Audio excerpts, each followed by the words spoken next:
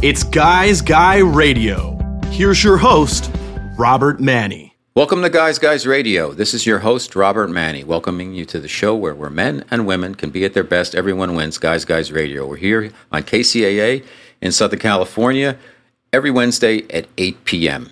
Pacific time. We've got a great show for you today. We've got two authors who are going to be on the show, and I think they have some information that's going to be very helpful to us. One is going to talk about how we kind of can wrestle with and defeat our addiction to sugar, and the other has written a book about the Caribbean, book of murder, beauty, intrigue, that has a lot to do with how important it is to kind of preserve our oceans and our reefs. So, Guys Radio, let me ask you a question to get started about our first guest. Were you aware that the average American consumes over 130 pounds of sugar every year? That's a lot of Skittles. Let me tell you, that's 1.7 million Skittles, if you're doing the math. And everybody seems to wrestle with sugar. It's hidden in so many different foods under so many different names. And when we all talk about, gaining weight, putting on a little blubber around the belly or the thighs or whatever, it always seems to be sugar comes up in the conversation, and we're always trying to find ways to eliminate sugar from our diets. So we've got a great guest for you. Her name is Rena Greenberg, and she's written a book called Easy Sugar Breakup: Break the Habits and Addictions That Control You. She's going to be our first guest, and she's also going to talk a little bit about cannabis and CBD oil, which is an area where I don't know too much about, so hopefully we can learn together. Our second guest, his name is Fred Waitzkin. He's the author of that famous book, Searching for Bobby Fischer, and which became a movie back in the 90s, and it's about his son, actually, who was a chess prodigy. He's written a new book about the Caribbean called Deepwater Blues, and he tackles murder, intrigue, the beauty of some of the islands around the Bahamas, and also what's happening to some of the beaches there, and how important it is to protect our reefs, to protect our ocean. Were you aware that there's 18 billion pounds of plastic floating around the ocean, and there is a garbage pile floating around the Pacific that is actually the size of Texas? So protecting our oceans is very important, as we all know. So we've got a great show for you this evening. Two guests. Really looking forward to it. Let's start talking about sugar a little bit. Last year, I put myself on a diet called the Process of Elimination Diet. I may have mentioned it once or twice on the show, but basically what I did was I gave up something every week for 52 weeks, and I started with alcohol because it's sugar-based, and then I just followed my cravings, and I found like the first 2 months, everything I gave up, whether it was cookies, ice cream, candy, cake, pie, was sugar, had sugar in it, for predominantly sugar. And it made a big difference over that time frame and over the year, because by the end of the year, I did not crave sugar. Now, I kind of went back to my old ways this year, but now I have a lot more self-knowledge about, okay, what do I need to cut out? How do I cut out? How do I cut it out? And when should I cut it out? So now we're at the midpoint of the year. I'm going back on my processed diet, and we'll see how that goes. But it's Guys Radio, KCAA, and our special guests are Rena Greenberg and Fred Waitzkin.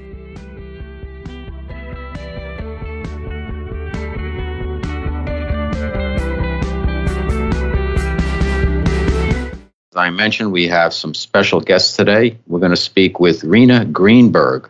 Her success with weight loss hypnosis and self-hypnosis has been featured in 150-plus news stories, including USA Today, Women's World Magazine, The Doctor Show, CNN, Fox TV, Good Morning America, all over the place, including her own show on PBS. She recently launched Rena's Organic, a line of medical-grade CBD products, and I want to talk to her about that also, to assist people in eliminating pain, reducing anxiety, improving sleep, living at a healthy weight, and achieving peak wellness. But today we're going to talk about sugar, and she's going to teach us how to use breathing techniques, NLP, which is neuro-linguistic programming, cognitive reconditioning, movement, self-hypnosis, relaxation, and imagery as tools to increase foremost, self-love, self-care, and self-respect. And this will give you the ability to harness the power of your subconscious mind to connect to the greatest spiritual strength with life-changing results. So welcome to Guys Radio, Rena Greenberg. Thank you, Robert. Well, I'm so glad you're here because, as I mentioned earlier in the show, I went through a program last year. I called it my Process of Elimination Diet, and I'm working on my own book on that. And basically what I did was every week for 52 weeks, I gave up something, either a food or a beverage, and I started with alcohol. And then I followed my cravings. And I noticed that for the first couple of months, every one of the cravings was sugar-based. So I went from alcohol, I gave up alcohol, then I gave up cookies, ice cream, candy, cake, pie, soda, etc. What is it about sugar, Rena, that hooks us the way it does? Yeah, that's great. Well, first of all, congratulations on doing this elimination program. That's so awesome. And honestly, that's the way I did it too.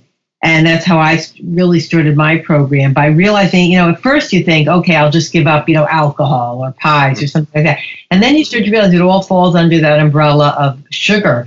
And it's amazing that there are, receptors in the brain. It's like, and, now finally the science is backing it up, that they're like opioid receptors, but they're sugar, they are sugar receptors. And what happens is the more you have sugar of any type, so you can really just go from one thing to another, one form of sugar to another, alcohol, cookies, whatever it is.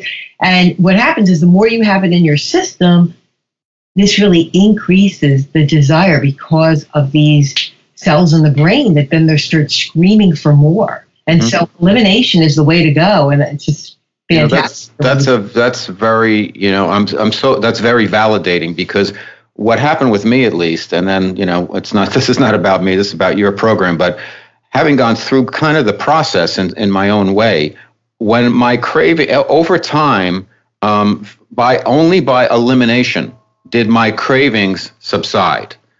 So can you continue a little bit more on that, Rena, about why is it that when the sugar gets in our system, like why is it bad for us? What does it do when it gets inside of us? And then what are the keys to kind of making a move to get it out of our system? Yeah, well, really what happens is it's all about really blood sugar. And the goal is to keep the blood sugar steady. And so what happens is when we eat sugar immediately, we almost can become euphoric. I mean, it gives us that buzz. That's what we're craving, because we're always seeking that, human beings are always seeking that kind of that bliss, that euphoria, those good feelings. But unfortunately, these are really fake good feelings, because what happens is, you feel great for a moment. And then what happens is this blood sugar spikes. So yes, it goes up, it peaks up, and then boom, it plummets down, because what happens is the pancreas then produces more insulin, which whisks away the blood sugar out of the bloodstream. And now all of a sudden you're physically craving more. I mean, you can even get the shakes. It's like, it really is an addiction, and it just sets us up. And the food industry and the advertising industry is right there alongside. I always say they're hypnotizing us, to create that desire for more. And if we and then we fall into that horrible cycle of addiction. But the key is, just like you said, and I discovered it myself decades ago, which was what inspired me to create this program that I was able then to reach thousands of people, because I realized for myself, I was such a huge sugar addict. And I went, just like you, I went from alcohol, ice cream, bagels, pizza, everything. And I realized that when you stop eating these foods and you start to eat more in balance, so I'm not saying no carb by any means, but, just the right carbs and the right weight and the right balance, these cravings are eliminated, and you don't even think about these foods anymore. And that's why my book's called Easy Sugar Breakup. It's just literally like getting over the ex. You don't care anymore. You're done and you're over it. And that really is freedom. So speaking of sugar, broad stroke. So sugar is not just the white refined sugar, even though that's not really good at all for us. So talk to us about the different types of sugar, the hidden sugars under different ingredients, and things like the simple carbohydrates that turn into sugar in the bloodstream. Like a lot of our listeners are aware of it, or becoming more aware of it. I think people are now, they get it, that sugar is not our friend. But just if you could kind of just simplify that for everybody so people know what to look for. Yeah, well, those are great questions. And it all has to do with how complex a molecule really is. And in other words, are we eating complex carbohydrates or simple carbohydrates? So in layman's terms, I mean, simple is sugar, and anything in an ingredient list sometimes is a box of some kind of processed food will even brag no sugar. But if you read the ingredients, there's plenty of things that end in OSE, which means glucose, fructose, maltose. So what happens there is that's all a form of sugar. And even for some people, the healthier sugars like agave and honey, it can still, for some people, have that effect of triggering the blood sugar. So what happens there is it triggers that spike that I was talking about earlier. But what we want to really feel good over the long run, so we want foods that nourish and sustain and that burn slowly. So the reason we don't want sugar is because it burns in the metabolism very, very quickly. And the reason why, look, the fact is our brain needs sugar, but the good news is everything turns into sugar. Ultimately, the question is how long does it take? So if you have a simple sugar, it goes into your bloodstream as sugar, and then it leaves you that feeling of, hunger, and you can get the shakes and all kinds of symptoms of low blood sugar.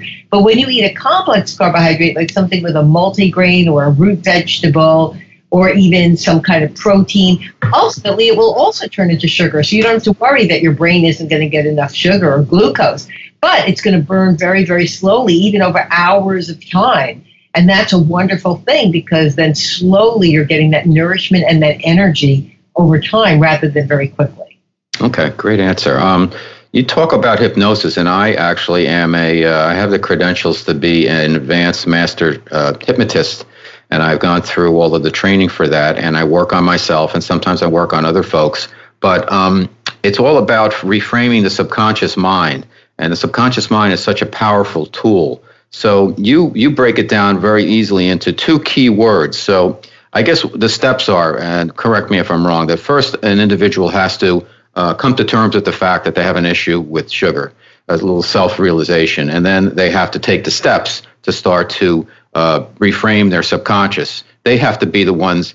The hypnotist, somebody like yourself, will enable them, but the individual has to do the work. I noticed when I became a non-smoker, it was like 30 years ago, and I went to a very good hypnotherapist, and she hypnotized me, and then I didn't touch those things that we light up for about 2 months. And then I was out at an event, and I thought I could turn it on and off, so I lit up, and then I had to go back and do the whole thing again. And that's when I realized that the hypnotherapist or hypnotist can only do so much. The individual has to ultimately carry the ball and the burden with that. But that's a good thing. So talk to us about that, the responsibility of the individual, how somebody can kind of face up to the fact that they need to do something, and these two key words to help the individual reframe their subconscious to get started. Yeah, that's great. Wow, what a great experience with quitting smoking. And I've been helping people to quit smoking and to lose weight for decades.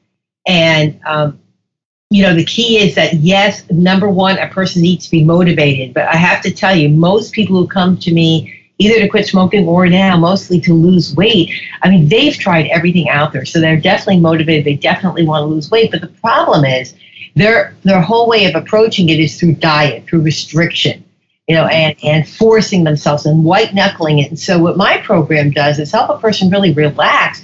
And one of the number one things that my clients say to me is, wow, this was actually easy. It was actually effortless. It doesn't have to be difficult, because what I do with someone in hypnosis is help them to change their own self-image. So like in your story for the quitting smoking, originally you were successful in changing your image to be a permanent non-smoker. But then when you went back to that old situation, it was only 2 months into it, it was like a trigger for you. You were in a situation that was a trigger. Right. And so what I do is I give people reinforcement material, because I'm such a believer in learning self-hypnosis, so that every day you reinforce this new self-image that, I prefer healthy foods. Small portions satisfy me. The less I eat, the better I feel. And we really start to embrace this new self-image until we can be in the environment with old triggers and it just doesn't faze us anymore. Right.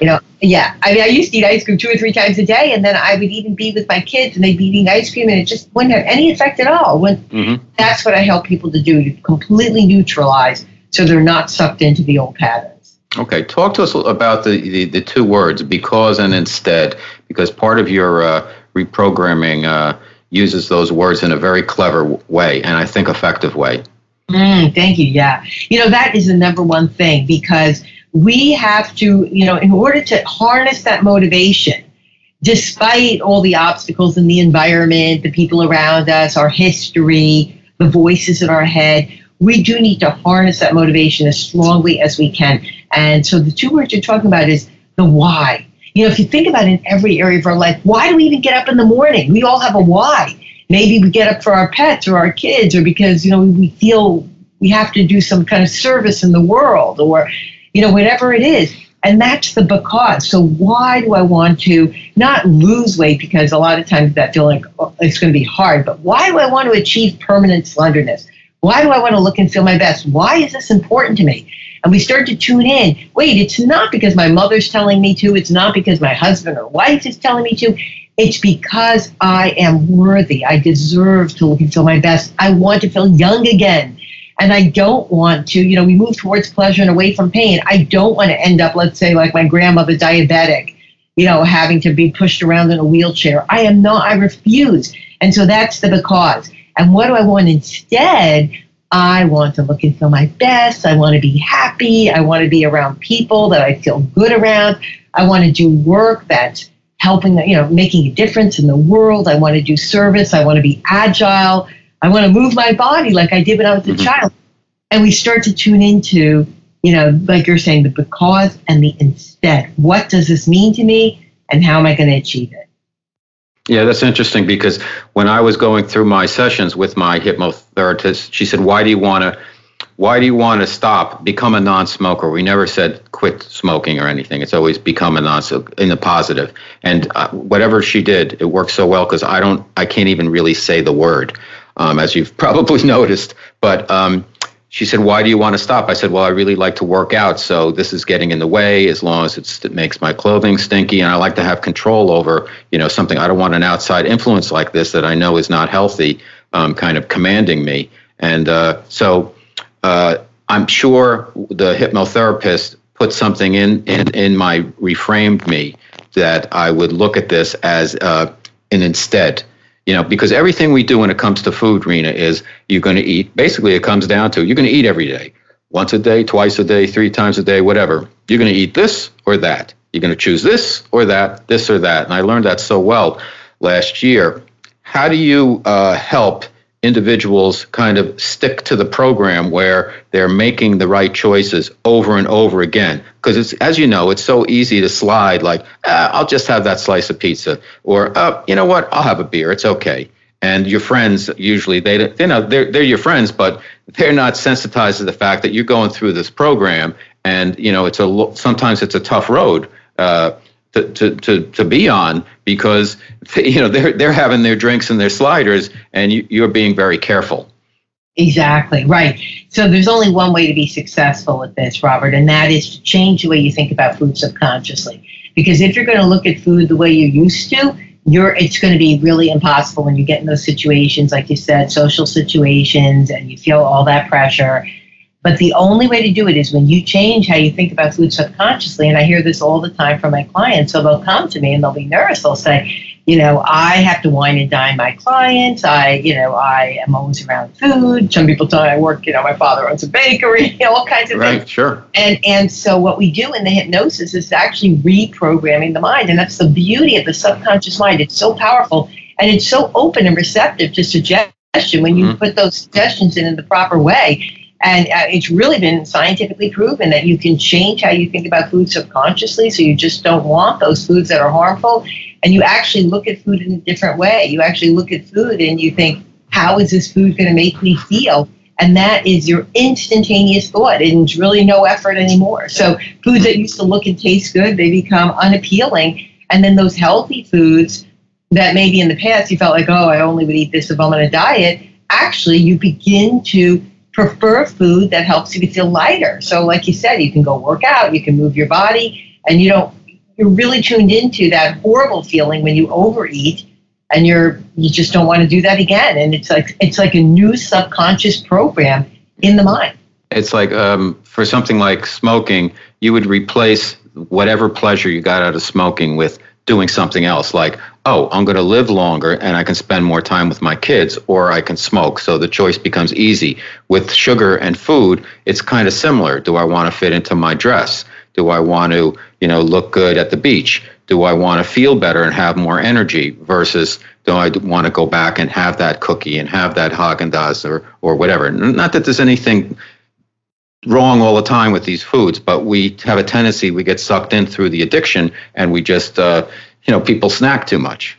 Exactly, right. We do get sucked in, and the great news is that we can, once we create this new pattern, it's like a new way of being. It's sort of like when you get in your car, and you were going from point A to point B, you might always go the same way every day, and that is just entrenched in your brain to make a left, right, left. And when you start going in a new, if they put a detour on that and you start going in a new route, at first it feels uncomfortable, but soon the new route just feels like the new normal. And that's really what we're doing in hypnosis, is replacing the old behavior with new behaviors. So as you said, all of a sudden that priority of I want to fit into my clothes more comfortably, I want to look and feel my best, I want to go to the beach and be able to wear a bathing suit and feel proud of my body and feel good, feel confident. And then these become priorities. Not only, it's not just something in our mind, an idea, but it actually becomes something that we're living, that we're feeling, that is real to us, that we're achieving by making better choices. Okay, to get started, what's the benefit of working with somebody, a coach like yourself, versus just reading the book? But if they want to just read the book and try some things on their own, how would you advise them? Yeah, absolutely. And the book, that's why I'm so excited about Easy Sugar Breakup. We just reissued the book. It's got a full chapter on sugar canceling recipes. As you said, it also has a full chapter on the CBD oil, which can, certain types of products can really help with the addiction. And it has it's filled with exercises and techniques to help people get started on their own. And that's available at Amazon.com. And it's a great way to get started and begin to shift your mindset. But then, as you said, a lot of people discover that they really want that personal coaching, that personal assistance, and especially with something like hypnosis, because then the suggestions can be tailored exactly for each person in their own life situation, which is what I do when I work with people personally. And so I love working with people privately, and they certainly can reach out to me. And as I said, the benefit of that is that it is really a personally tailored program, depending on a person's lifestyle, their own obstacles, their own life situation, and their own personal goals. Okay. Our special guest on Guys Radio is Rena Greenberg. Forgive me, I did not mention the name of the book earlier in the show. It's Easy Sugar Breakup, Break the Habits and Addictions That Control You. It's a terrific book. It's got a lot of how-to information. It's very digestible, no pun intended book. It's a sweet read. And it also has a section on CBD oil and weight loss. So would you mind if we just shift to that for a few moments? Because I don't think many people really understand. It's getting more and more popular, but tell us about CBD. What is it? Why is it important? And how people can take it if you're ill or if you're not ill and you just want to promote your own wellness. Yeah, it's true. CBD is becoming more and more talked about, and yet so many people are even more and more confused about it. And actually for good reason. I had tried CBD myself actually 2 years ago for my glaucoma. My glaucoma was, which is actually just an increased pressure in the eye. And my eye doctor was telling me that, things were going in the wrong direction. My eye pressures were going up, that I may need surgery, more medication, which I didn't want either. So I was quite in a desperate situation. But having been someone that did struggle with addiction for so long, I really didn't want to take anything that could be psychoactive. And when I finally did the research and realized that CBD is not psychoactive, it will not make you high, but can have so many medicinal benefits, I used it with great results for my glaucoma, and had so many side benefits. It was helping me sleep. I was feeling. How do you take it? Okay, great question. The issue became, so how do you get good CBD? And I researched and saw that it was extremely confusing. There was so much marketing misinformation out there. So the number one thing to be aware of, first of all, is potency. And I saw that even doctors and chiropractors that were dispensing CBD, often there was no potency even on the label. That's a concern. Then there are the issues of, is it full spectrum, which has the whole plant, all the cannabinoids, or is it just isolate, which is, very isolated part? You can take it. So the best ways to take it, there are tinctures, and I recommend a potency of at least 300, but if someone's in pain, then you can go even up to 1,500 milligrams, definitely full spectrum, again, because that's going to have all the medicinal components of the plant. And you would put a few drops under your tongue, and it can work very, very well. A couple of times I was in excruciating pain and took the tincture, and it did amazingly well. I never had planned to start my own line of CBD products, but I ended up doing so just because, again, I wanted to create a brand that people could really, really trust. So as far as with weight loss, I actually created a product called CBD Super Cider. And what I did was I blended high quality, full spectrum, Colorado grown. That's another important issue, is that it be grown in the USA, that the seeds originate in the USA. So there are no pollutants, no contaminants, since it's such a porous plant. And I combined that with 7 other herbs, cannabinoid herbs. That's because the body has an endocannabinoid system that responds to these herbs. And actually 40 grams of these herbs in a bottle so that really helps to work synergistically with the CBD, pure cherry concentrate, and organic apple cider vinegar. And what these ingredients do together is they also, they work to help balance the body. They can help, people are saying helps with pain, helps with sleep, but most importantly, what people are saying helps with just an overall feeling of well-being, making it easier to choose healthier foods, to just feel more balanced. Great answer. Thank you so much for that, because there's so many people who are getting bombarded with information and are like, well, is this pot? Am I going to get high? How do I take it? Do I mix it with water? How do I know which one to take? And it's going to become more and more mainstream. So better that we learn about it now. Let's go back to the easy sugar breakup, the core of that. If people want to get started, because we're running short on time, if people want to get started on their own, what are the keys, in your opinion, to self-hypnosis, and also some just steps that people can take to get themselves on the right track? Because often what happens when we go into weight loss programs, it's that first week that's really difficult, because your stomach needs to shrink a little bit. You go into some type of withdrawal. You just have a lot of issues. It's so easy to just say the hell with it. How can people kind of get started, have the right self-talk, and really move ahead so they're positioned for success? Great question.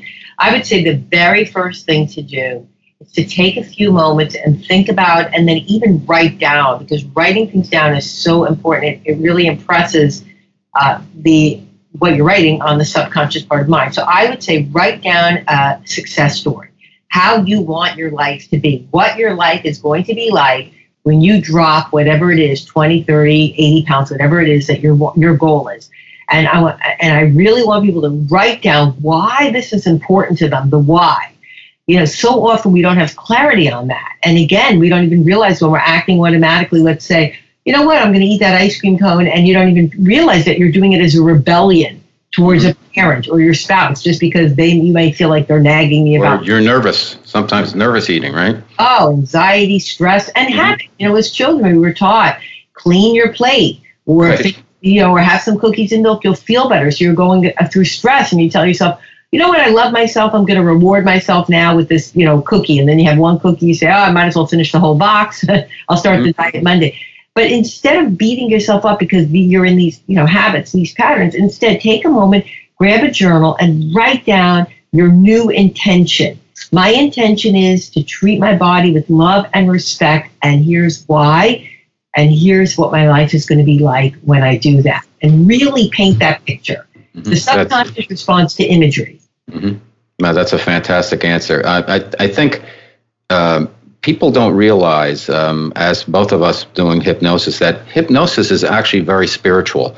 And we really help people get in touch with themselves and do the work. But it's a spiritual practice. When I started training, people would say, are you going to make me cluck like a chicken? And I'm like, and if you want to, I'll help you, but otherwise, no. But I'll help you, if you want to change some habits that are bothering you or whatever. But wouldn't you agree, or would you agree, I don't want to be pejorative, that hypnosis is really a spiritual practice? Absolutely. I mean, especially, I suppose, stage hypnosis is what it is. But, it's entertainment. There's nothing wrong with entertainment, but absolutely the way I do hypnosis, it's a very, very spiritual thing because I am guiding people to the language of their soul, to their heart, connecting to that inner voice of wisdom. So often we're just listening to all the messages in the media that we're bombarded with every day, and instead we want to go inside, let those brain waves slow down from the beta, the fast, chatter mind brain waves down to alpha, even down to the theta level, and really connect into the inner voice of wisdom and truth. What does my body really need? What is my life? What does my life represent? Who am I? Mm-hmm. And start to connect with what foods do we need to eat to really elevate our own vibration and our own energy level, mentally, physically, emotionally, spiritually. Perfect. Rena, you have been fantastic. The name of the book is Easy Sugar Breakup, Break the Habits and Addictions That Control You. Rena Greenberg, founder of Wellness Seminars, Inc. Tell everybody where they can find the book and where they can find you. Oh, thank you. Wonderful. The book, goodollamazon.com, is the best place to get it. As far as my work and reading about some of my clients, and I've got lots of videos and articles and helpful information on easywillpower.com, EASY, and then willpower.com. And then as far as the medical grade CBD products, that would be at renasorganic.com. Fantastic. Great job, Rena. Pleasure to meet you. I really enjoy the book, and I love the work you're doing. So thanks for being our guest on Guys Guys Radio. Maybe we'll have you back again if you do a book on CBD. That'd be great. Thanks, Robert. There's never been a better time for men to be whoever they want to be. Yet it's never been less clear who men really are. Guys Guy Radio, starring author Robert Manni, is on KCAA every Wednesday at 8 p.m. Whether it's relationships, sex, wellness, or spirituality, join Robert as he interviews the experts about how men and women can be at their best. Guys Guy Radio. Better men, better world. It's always a pleasure for me to have an author and somebody I can relate to on the show who's written fiction and nonfiction and has a love for the islands and the ocean like I do, and places like Rum Cay and the Caribbean. So it's my pleasure to introduce to you author Fred Waitzkin. Let me tell you a little bit about Fred. He's got a new book. It's called Deepwater Blues. It's a novella. It's got some nice illustrations in it. It's about the Caribbean and what's happening in the Caribbean now. So it's very timely. He's also the author of the book Searching for Bobby Fischer. Searching for Bobby Fischer was released as a movie in 1993, so that's pretty cool for your first book. His other books are Mortal Games, The Last Marlin, The Dream Merchant. Welcome to Guys Guys Radio, Fred Waitzkin. I'm delighted to be here, Robert. For benefit of our audience, why don't we start in with the new book, and then we'll talk about writing. So tell everybody a little bit about what is this book, Deepwater Blues, all about? I own this boat. I've owned it for about 27 years. It's like a member of my family. It's called the Ebb Tide. My kids kind of grew up on the boat, and I'm a fisherman, and I like to fish in distant places. And about 20 or 22 or 23 years ago, I discovered this really beautiful island in the southern Bahamas called Rum Cay. It was very extraordinary in many ways. It was the Bahamas are kind of flat islands, and this island was lush. It was green. There were only 50 or 60 people there living there. There was a tiny marina on the south end of the island run by this rather remarkable guy. His name is Bobby Little, and a free diver and an acrobatic airline pilot, a 4-star cook, a great mechanic and a builder, really a charismatic guy. And he operated this tiny little marina resort, which very successful and wealthy sportsmen went to go fishing and to hang out. Mark Messier used to go there all the time, and Jackie Onassis would go there. And I discovered it on my boat. And I went there for a few years, and it was really just one of the nicest places I'd ever seen in my life. It was physically gorgeous. The fishing was marvelous. It was like a dream. And it worked for me to move from New York, where I was working on a book or an article for the New York Times, and go down there and go fishing whenever I could get away.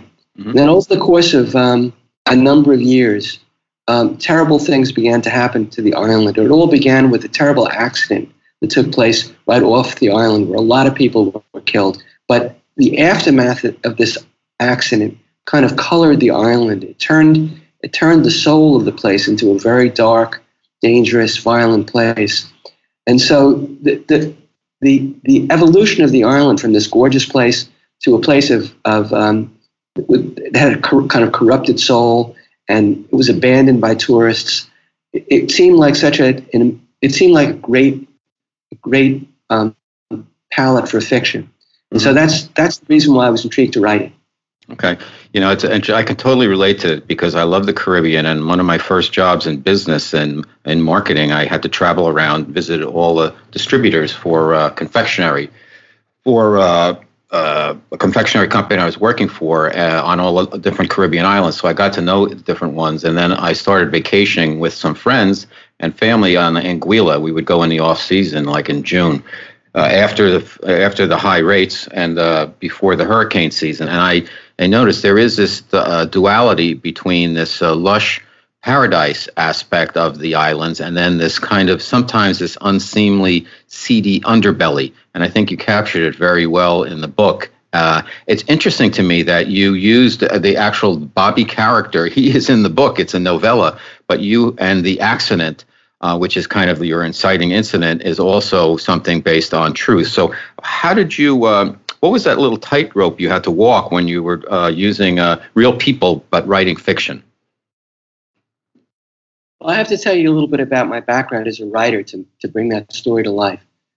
When I started writing fiction in my middle 20s, I didn't really know what fiction was. I thought it was kind of like telling fairy tales, and you had to invent them. And I used to go off to the studio and try to figure out what would be a great story I could tell. I really wanted to write novels like Tolstoy, and I thought I had to go up to my office to figure out, what the plot of this Tolstoy novel would be. The only kind of plots I could think about were my own dreams, and dreams were not very successful in the marketplace. So my first movement as a fiction writer wasn't terribly successful. And then, as you alluded to earlier, I started doing feature journalism for a lot of big magazines, very often the Sunday Times Magazine, but I wrote for all of them at one time or another. And I discovered, writing feature journalism, that stories were everywhere. That you didn't have to pull them out of the sky like... That's true. That's so true. Like birds. Friends could tell you stories, and you could find stories in a newspaper. You could talk to a stranger on the subway and find a story. And so I kind of became a hunter for stories. I became very good at finding stories, and I wrote them up in a style similar to the style that I might have used writing fiction when I was writing the early fiction, except it was called nonfiction. And then when I started writing novels, I understood that, again, you didn't have to totally create the story. The story could be a story you heard about, and then you amplify it or change it around. And I'd heard about this story that happened on Rum Cay. It was so exciting. It was so dangerous. It was full of beauty and fear and murder. I mean, it just had every element that a great story could have. But every time I tried to write it for about a year, I couldn't pull it off. And then I took this segue, and you alluded to this also earlier in your introduction. I wrote a screenplay, and I had never written a screenplay before, and I had to learn the rules of the road. And, when you write a screenplay, it's very different than a novel. No long paragraphs, very few flashbacks. Got to keep it moving ahead. Short sentences, very few descriptive sentences. And after I wrote the screenplay and sent it out into the world, I went back to the novel, and I knew just how to write it. It had to be fast and sharp and violent, short sentences, not long descriptions. And I wrote it in 10 months. So that the screenplay really informed the writing of the novel. But one last point, which gets to the heart of your question. I thought it would be an interesting thing, since I've always fooled around with this idea of fiction and nonfiction, to introduce some real characters, myself and the illustrator of the novel that you spoke about, John Mitchell, and one or two others into a fictional world, to introduce real characters, real people like you and I, into a world of fiction and see how it works. And that was kind of my idea, and I think it worked out fabulously. Well, you did a really nice job with it, and it is short sentences. It's a novella. It's about 150 pages, and it's a quick read, but it's a good read. And you left out everything that people would skip over. So I think that I haven't written a screenplay and also a TV series and pitched that stuff out there. In fact, my writing partner, he's out in Hollywood. He's making films now, big budget films. But we had to learn how to do an adaptation how to write completely differently because everything is in the moment. Whatever you write down, that's what the viewer is going to see. And I think that process, as you said, Fred, really helps fiction writers because we tend to go into these deep dives, and sometimes you don't need to go that deep to really get the point across and to keep it brisk and fast. And people don't have a lot of they don't have a lot of patience nowadays when it comes to reading anyhow. So I think short and sweet actually works better. And listen, you followed all the rules. I noticed. I don't know if you did this consciously or subconsciously, but my understanding is, and correct me if I'm wrong, is that a great story is what does the main character want and why can't he get it? And you seem to have embedded that seamlessly into this story. Is that true? Were you doing that consciously, or did that just kind of happen? I wasn't thinking of it. It wasn't in the forefront of my mind, but I think it's a good point. The other point, I wanted to allude also to what you were saying about the screenplay. Just by coincidence, I wrote a number of essays last week for this big online publication, Quora, and one of my essays, which had a tremendous response, is on the very subject. It talks about how writing a screenplay can positively influence you as a novelist. And most writers don't think about that. About it that way. They think about writing screenplays as kind of like the lonely stepbrother to writing a novel. But I found that writing the screenplay was really a learning experience. It really helped me. Yeah, definitely. You mentioned I got some questions, as I always do, and sometimes I usually write down like 20 questions of my own, and then I get 10 questions from a guest and or from the publicist, and I usually end up going with my own and skipping around. But I love your questions, and one of them was, how does intuition factor into your writing process? So I think that's a great question that people would love to know the answer to.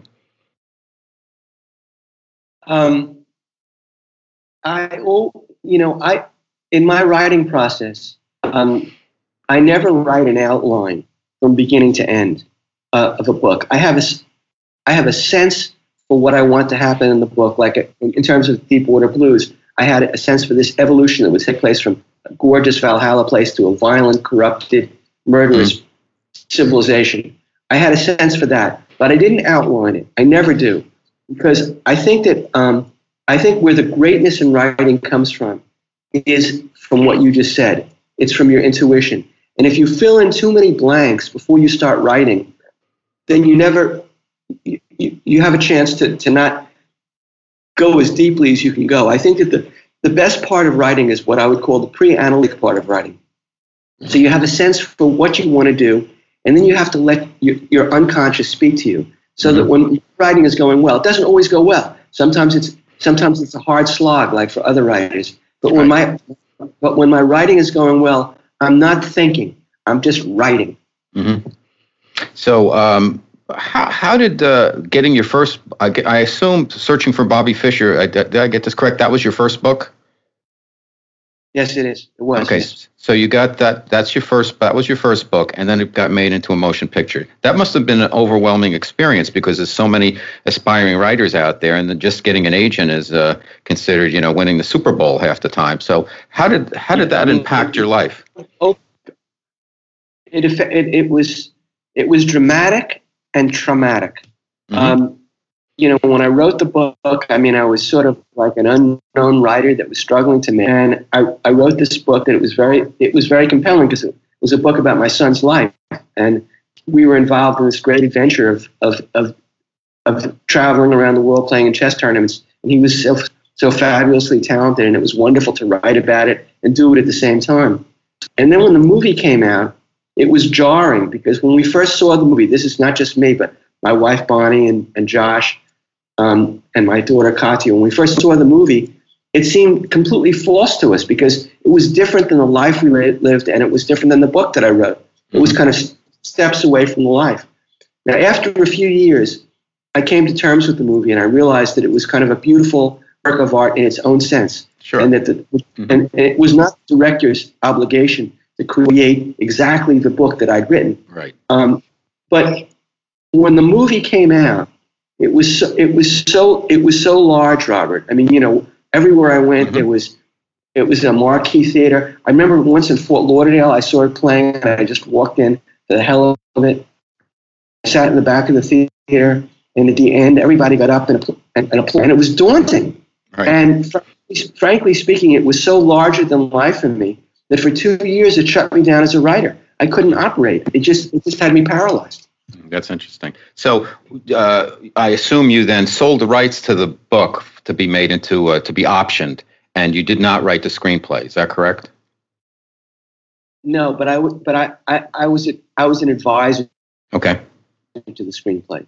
It was part of our contract that the director screenwriter would confer with me as he worked on the script. Great. Okay, back to Deepwater Blues. So we have the beautiful paradise, then we have the underbelly, we have the inciting incident of this accident, and we have these two main characters kind of battling it out for control of Rum Key. When you wrote the book, Fred, did you have an ending in mind, knowing that you knew some of these actual characters from the book in real life? Another great question. No, I didn't. And I would say that that's really been my experience from the beginning. I mean, like, I'm going to answer this in sort of a segue. When I wrote Searching for Bobby Fischer, I had no idea what the ending was going to be. It kind of terrified me. And if you remember, at the end of that, my son wins his first national championship at 8 years old, and I said, "Oh my God, I've got the ending." You know, with this book, I didn't know the ending until I was about 80% done, and then all of a sudden I saw it crystal clear, and I could write it. But I kind of like that because, as I was explaining earlier, I really believe that the greatness in writing is pre-analytic, and if you can open your soul to the work that you're doing and feel deeply, you'll arrive at the answers. And if you're too tight-assed in your process, then you miss out on a lot of what you can do. So I didn't know the end until I was about 30 or 40 pages from the end. Great answer and insight. Human nature. What is your feelings about two things? One, the human nature and kind of raw ambition that you write about in Deepwater Blues. And by the way, this is Guys Radio. This is your host, Robert Manni, our special guest, Fred Waitzkin, Deepwater Blues. Back to my question. Two themes come up in the book. One is this corruption, ruthlessness of human nature, and the overarching ambition that seems to get in the way of proper behavior, and also the what's happening now in our oceans, which is such a tragedy. Could you talk about those two areas and how you kind of seeded the book with those themes? Yeah, well, you know, one of the things that's pretty consistent in my fiction is that I don't really. I'm interested in good guys who do bad things and bad guys that do good things. Now that doesn't hold consistently in this novel because the bad guy, quote unquote, is a really terrible. It's hard to think about the good things that he does. But my protagonist, Bobby Little, who's a fascinating character, is also something of a pirate, and in fact, he refers to himself as a pirate. So those dualities operate in my fiction always: the bad side of a good guy and the good part of a bad guy. What was the second part of your question again? Remind me. The oceans. What's happening with ecology down there? Great. I'm glad you asked that. You know, when I started fishing in the Bahamas, I started when I was 15 years old.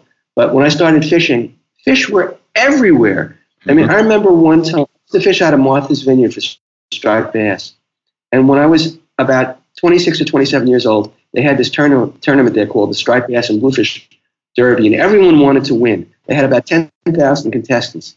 And one year I won. I won the first place prize. And in one afternoon, I went out there and I caught a 54-pound striped bass, and I caught 10 or 12 others that were over 40 pounds. And I have a photograph of myself standing on the dock holding this huge fish, and about 40 or 50 people surrounding me and looking at me with such admiration for having caught them.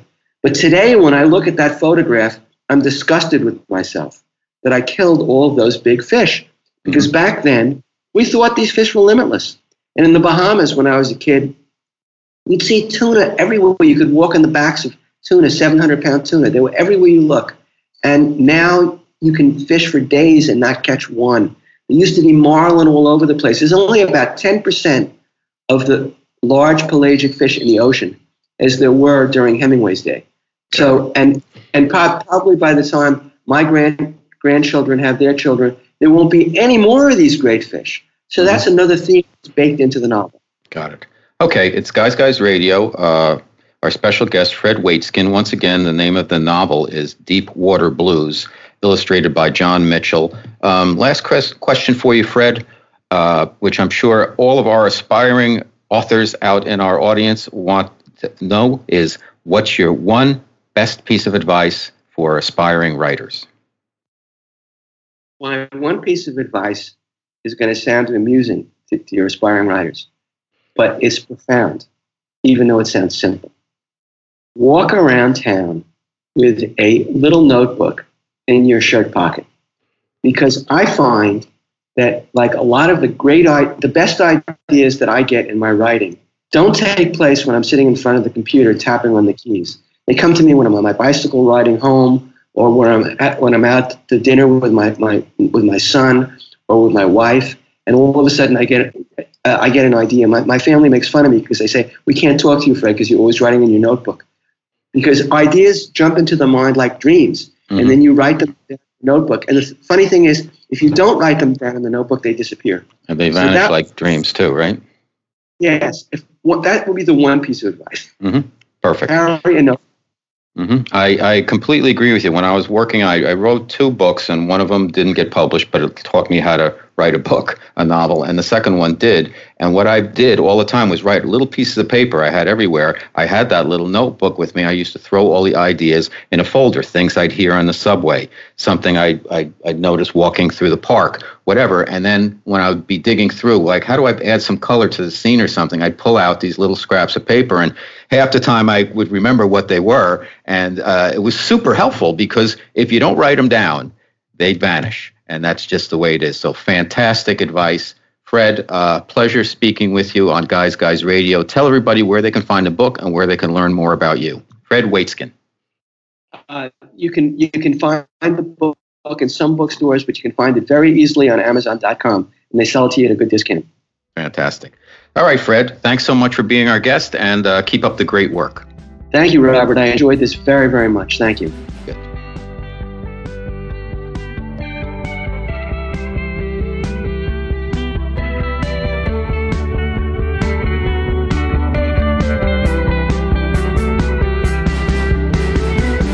All right, Guys Radio. Robert Manni here. Let's review quickly what we kind of picked up from our guests today.